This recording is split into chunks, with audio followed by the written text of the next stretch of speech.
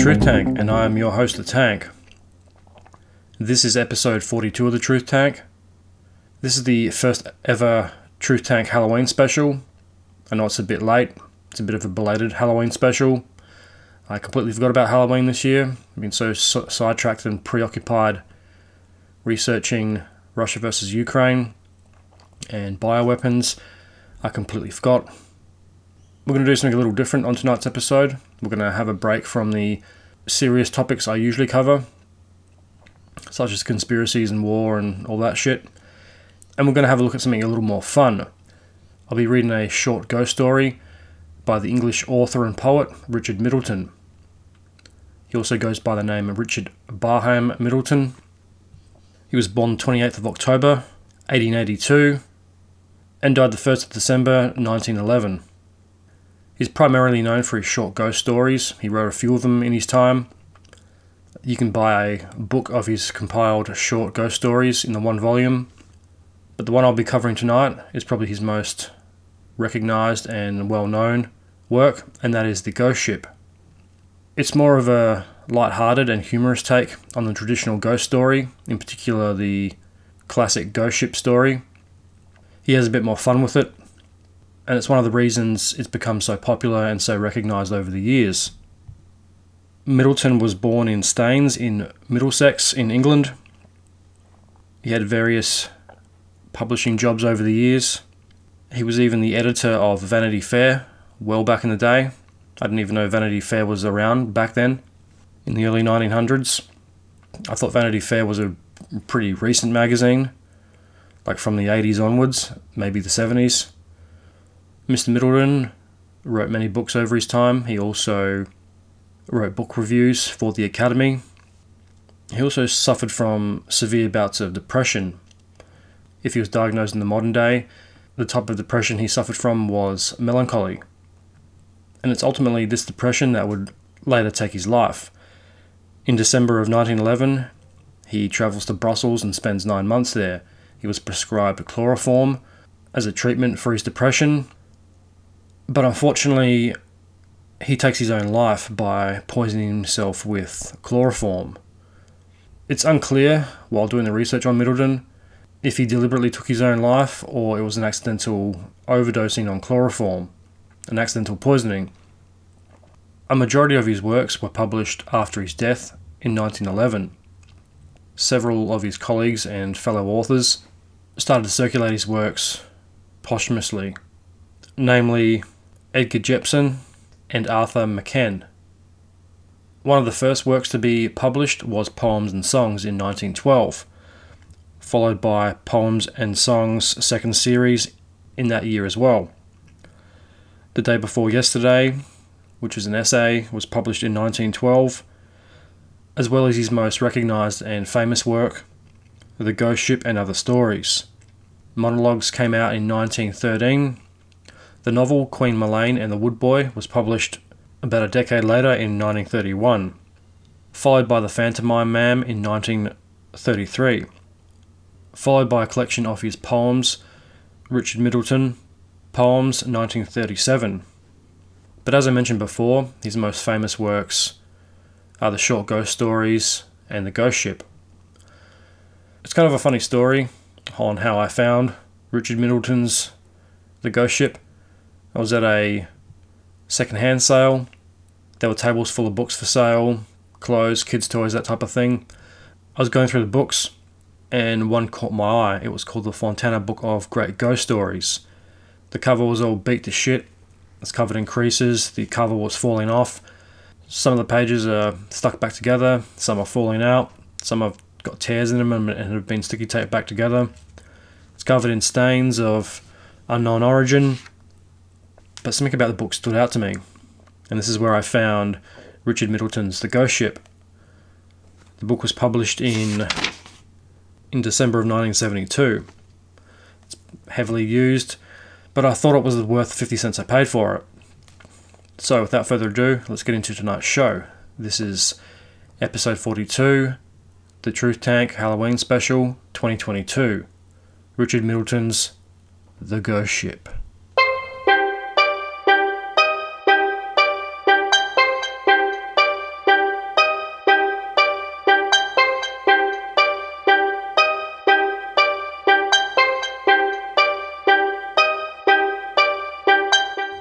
The Ghost Ship by Richard Middleton.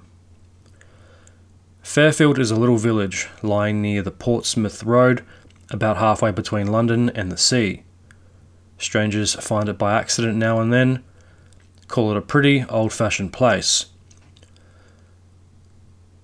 We, who live in it and call it home, don't find anything very pretty about it, but we should be sorry to live anywhere else.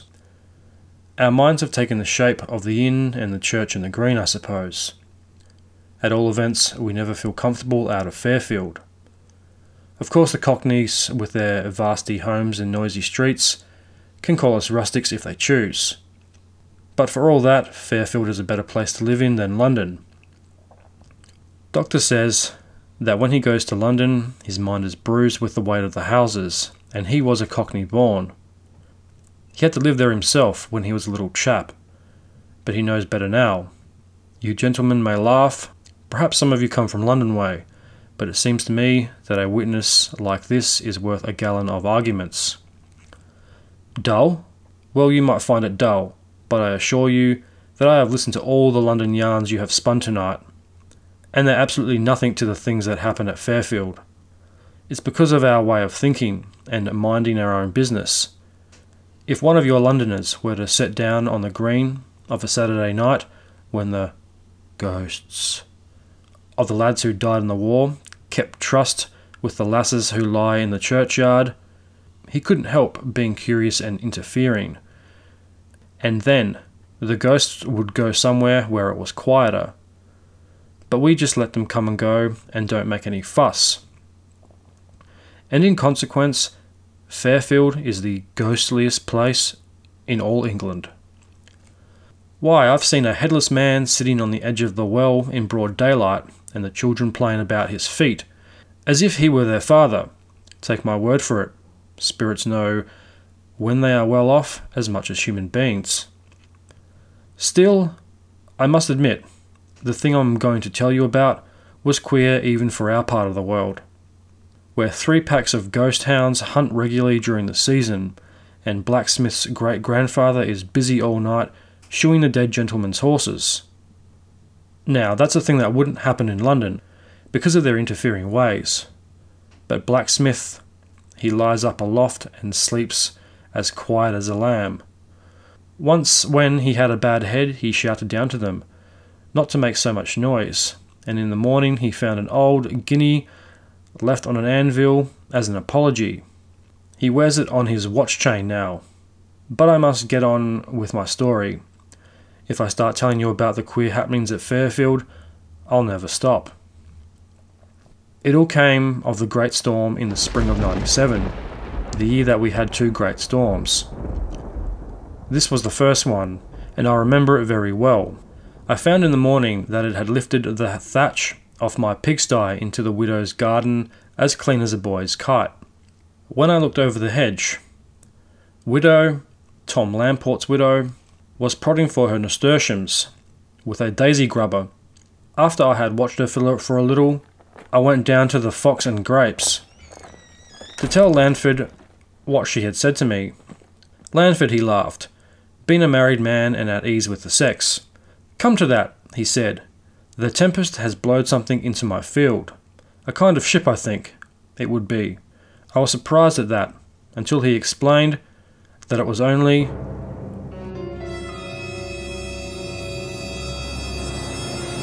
a ghost ship, and would do no hurt to the turnips.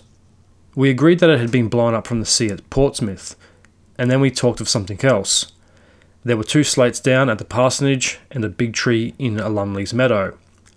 It was a rare storm. I reckon the wind had blown our ghosts all over England. They were coming back for days afterwards with foundered horses and a foot sore as possible, and they were so glad to get back to Fairfield that some of them walked up the street crying like little children. Squire said that his great-grandfather's great-grandfather hadn't looked so deadbeat since the Battle of Naseby, and he's an educated man. Squire said that his great-grandfather's great-grandfather hadn't looked so deadbeat since the Battle of Naseby, and he's an educated man. What with one thing and another, I should think, It was a week before we had got straight again. And then one afternoon I met the landlord on the green, and he had a worried face. "I wish you'd come here to have a look at the ship in my field," he said to me. "It seems to me it's leaning real hard on the turnips. I can't bear thinking what the missus will say when she sees it." I walked down the lane with him, and sure enough, there was a ship in the middle of his field. But such a ship as no man had seen on the water for 300 years, let alone in the middle of a turnip field. It was all painted black and covered with carvings, and there was a great bay window in the stern, for all the world like the squire's drawing room. There was a crowd of little black cannon on deck and looking out of her portholes, and she was anchored each end of the hard ground. I've seen the wonders of the world on picture postcards, but I've never seen anything to equal that. "She seems very solid for a ghost ship," I said, seeing the landlord was bothered. "I should say it's betwixt and between," he answered, puzzling over it. "But it's going to spoil a matter of 50 turnips, and missus, she'll want it moved." We went up to her and touched the side, and it was as hard as a real ship. "Now there's folks in England would call that very curious," he said. Now I don't know much about ghost ships, but I should think that the ghost ship weighed a solid 200 tons, and it seemed to me that she had come to stay. So that I felt sorry for the landlord, who was a married man. "All the horses in Fairfield won't move her out of my turnips," he said, frowning at her.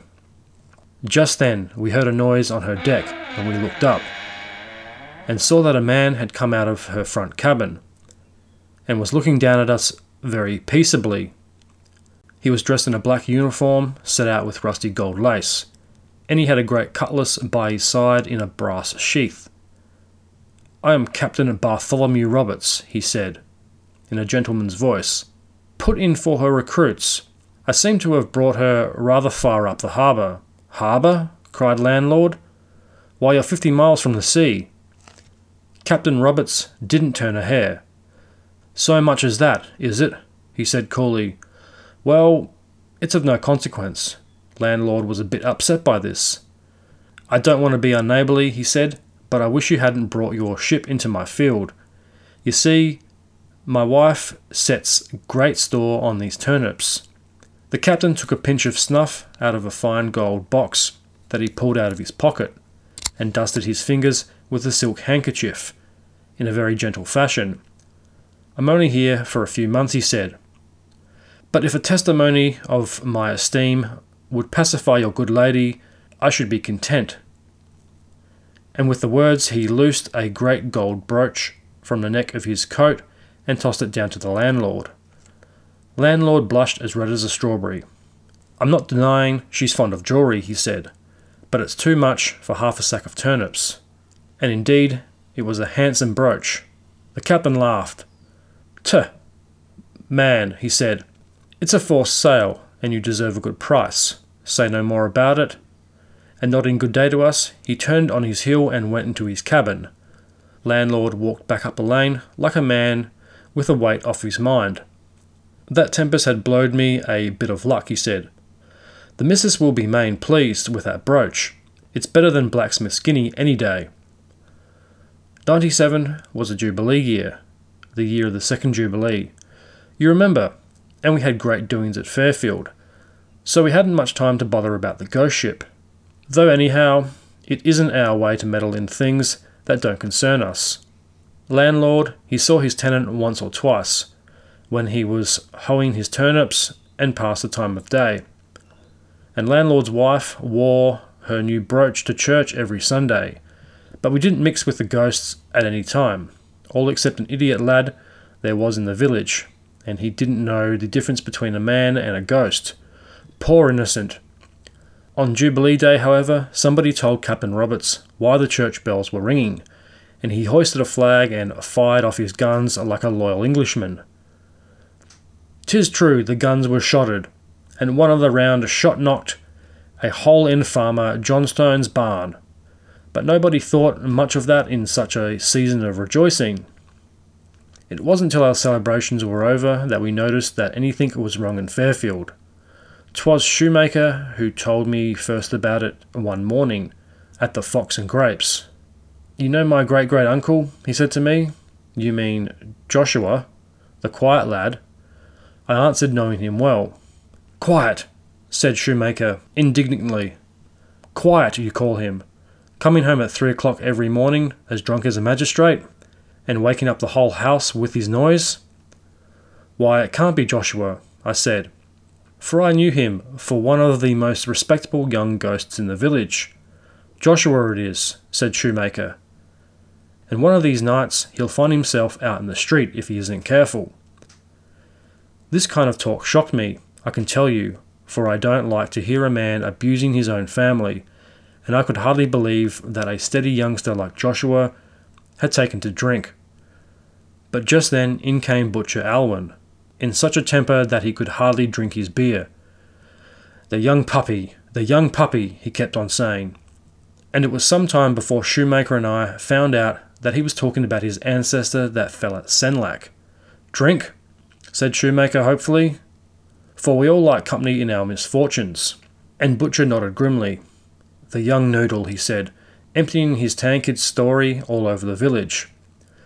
Well, after I kept my ears open, and it was the same story all over the village.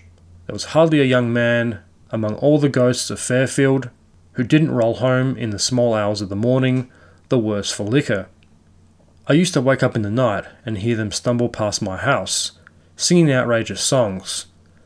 The worst of it was that we couldn't keep the scandal to ourselves, and the folk at Greenhill began to talk of sodden Fairfield, and taught their children to sing a song about us. Sodden Fairfield, has no use for bread and butter, rum for breakfast, rum for dinner, rum for tea, and rum for supper. We are easygoing in our village, but we don't like that. Of course, we soon found out where the young fellows went to get their drink, and landlord was terribly cut up that his tenant should have turned out so badly, but his wife wouldn't hear of parting with the brooch, so that he couldn't give the captain notice to quit. But as time went on, things grew from bad to worse, and at all hours of the day you would see those young reprobates sleeping it off on the village green.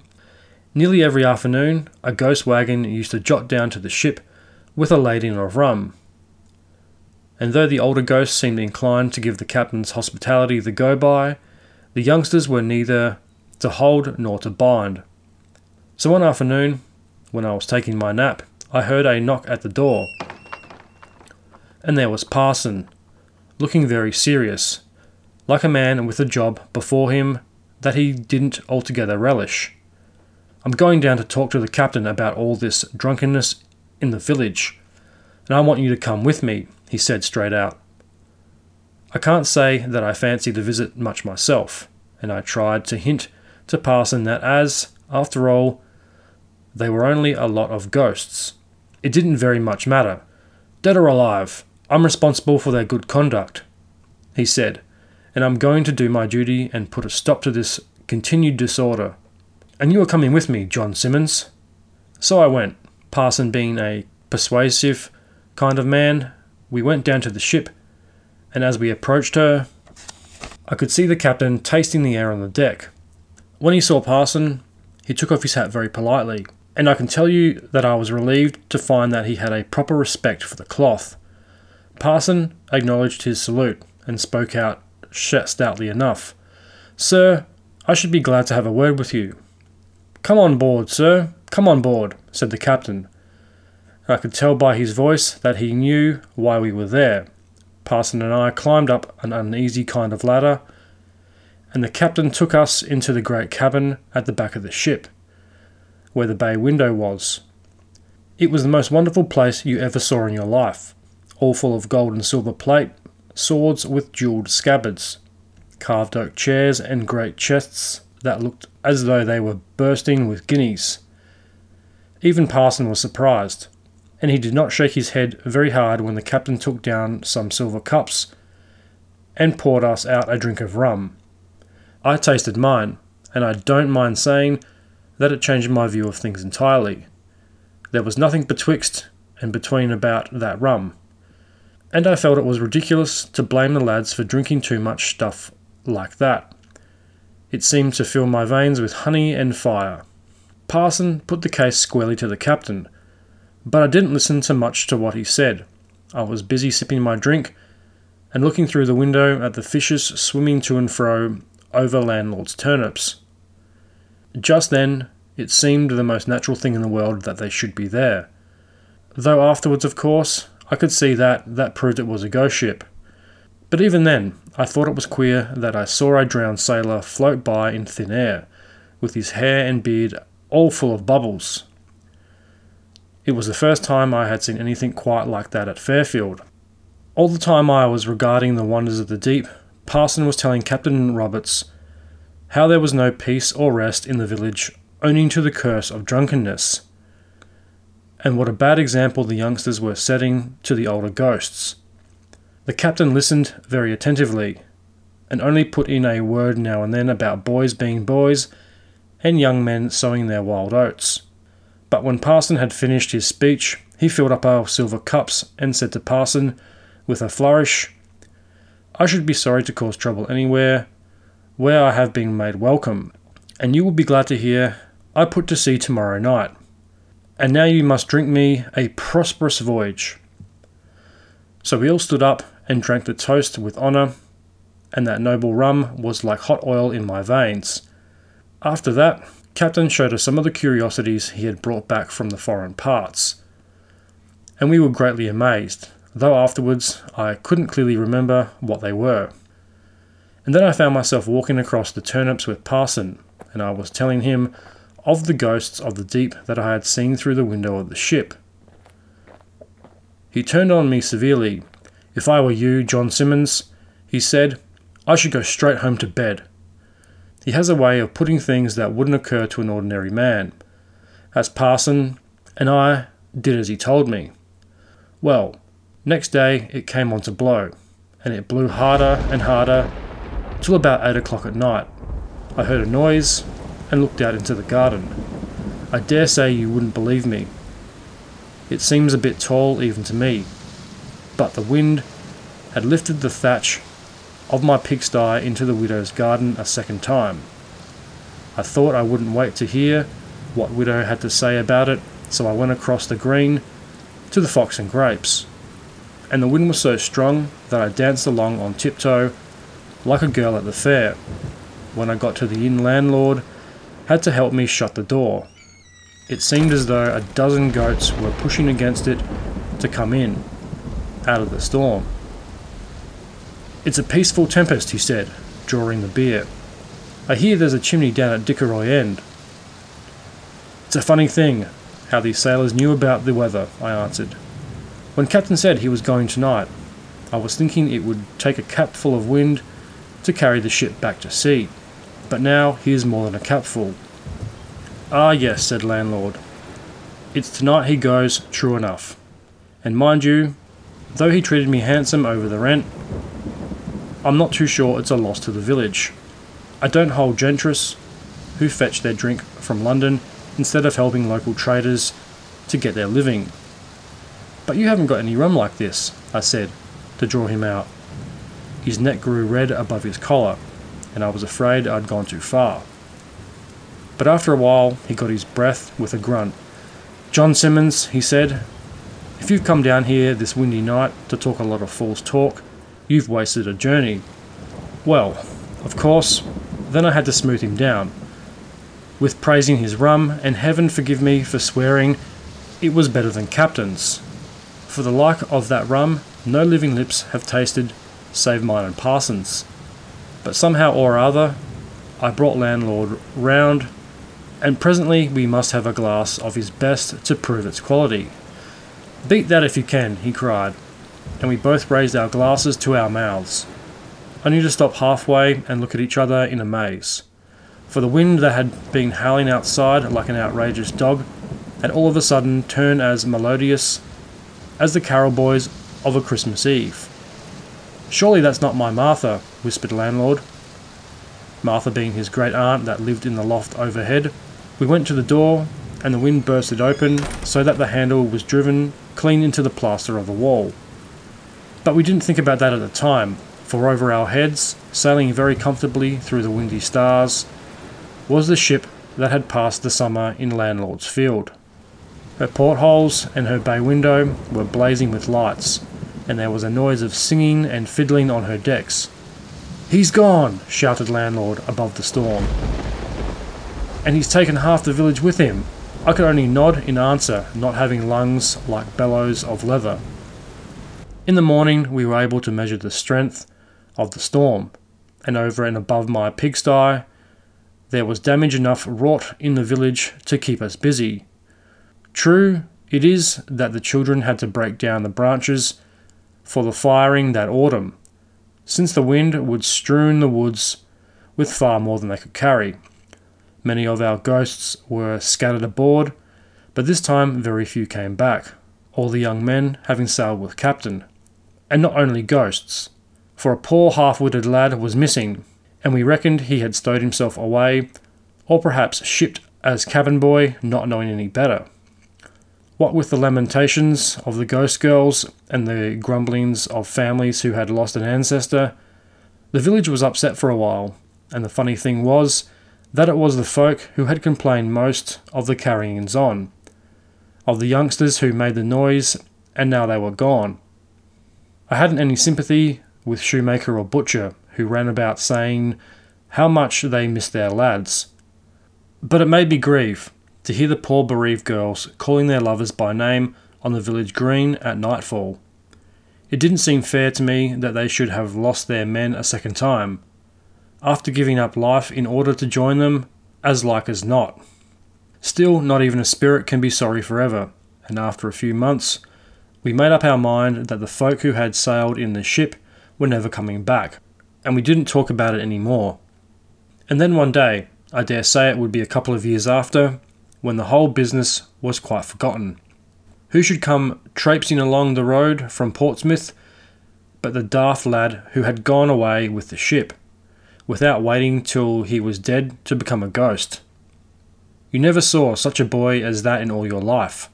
He had a great rusty cutlass hanging to a string at his waist, and he was tattooed all over in fine colours, so that even his face looked like a girl's sampler. He had a handkerchief in his hand full of foreign shells and old-fashioned pieces of small money. Very curious. And he walked up to the well outside his mother's house and drew himself a drink as if he had been nowhere in particular. The worst of it was that he had come back as soft-headed as he went, and try as we might, we couldn't get anything reasonable out of him.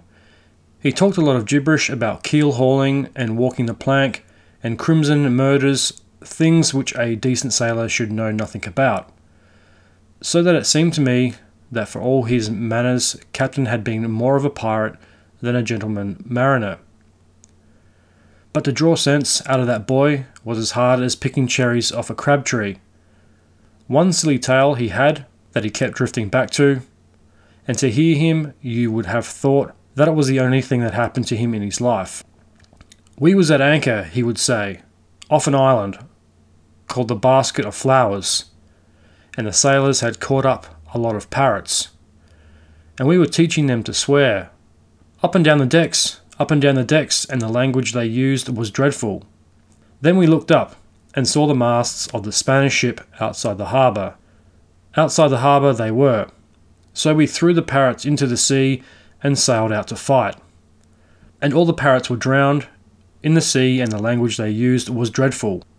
That's the sort of boy he was. Nothing but silly talk of parrots when we asked him about the fighting, and we never had a chance of teaching him better. For 2 days after, he ran away again, and hasn't been seen since. That's my story. I assure you that things like that are happening at Fairfield all the time. The ship has never come back, but somehow, as people grow older, they seem to think that one of these windy nights she'll come sailing in over the hedges with all the lost ghosts on board. Well, when she comes, she'll be welcome. There's one ghost lass that has never grown tired of waiting for her lad to return. Every night you'll see her out on the green, straining her poor eyes with looking for the mast lights among the stars. A faithful lass you'd call her, And I'm thinking you'd be right. Landlord's Field wasn't a penny worse for the visit, but they do say that since then, the turnips that have been grown in it have tasted of rum. The end.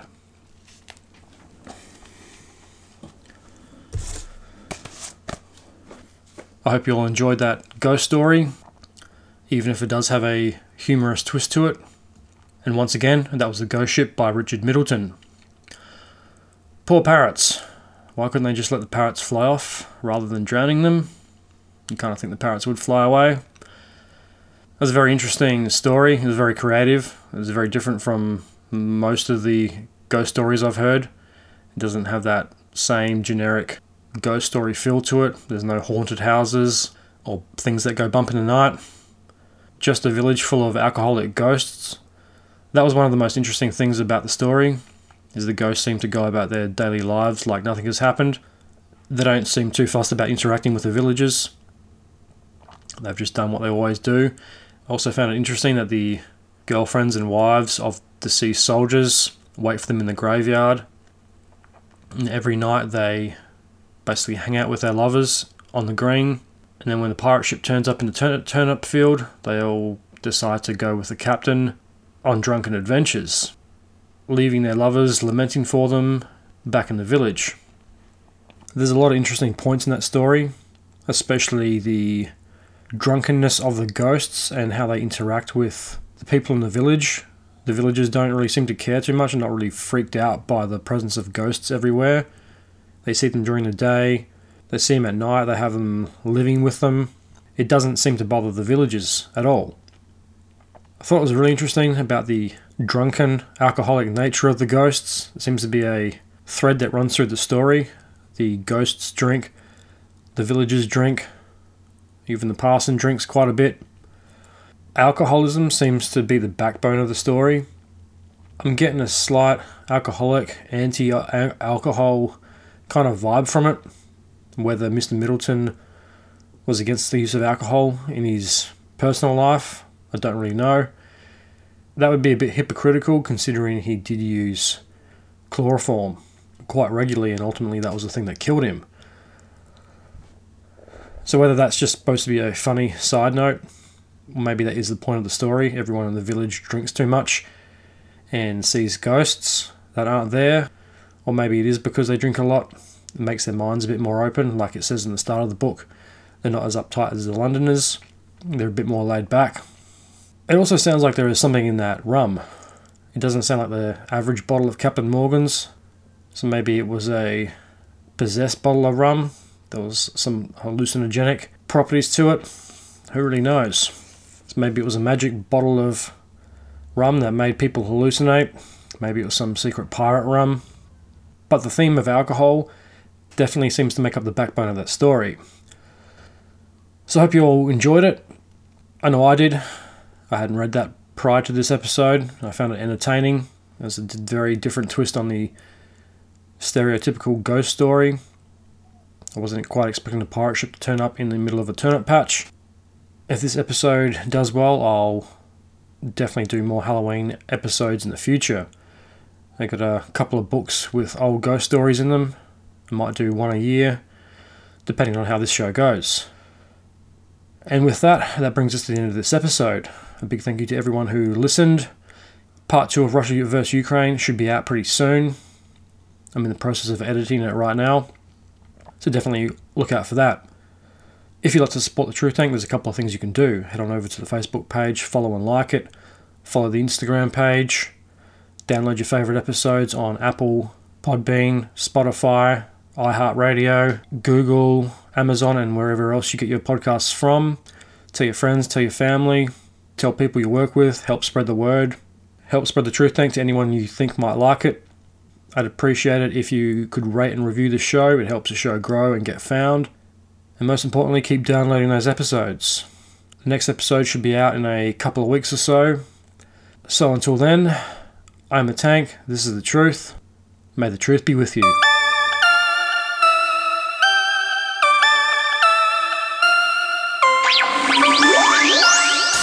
Stop.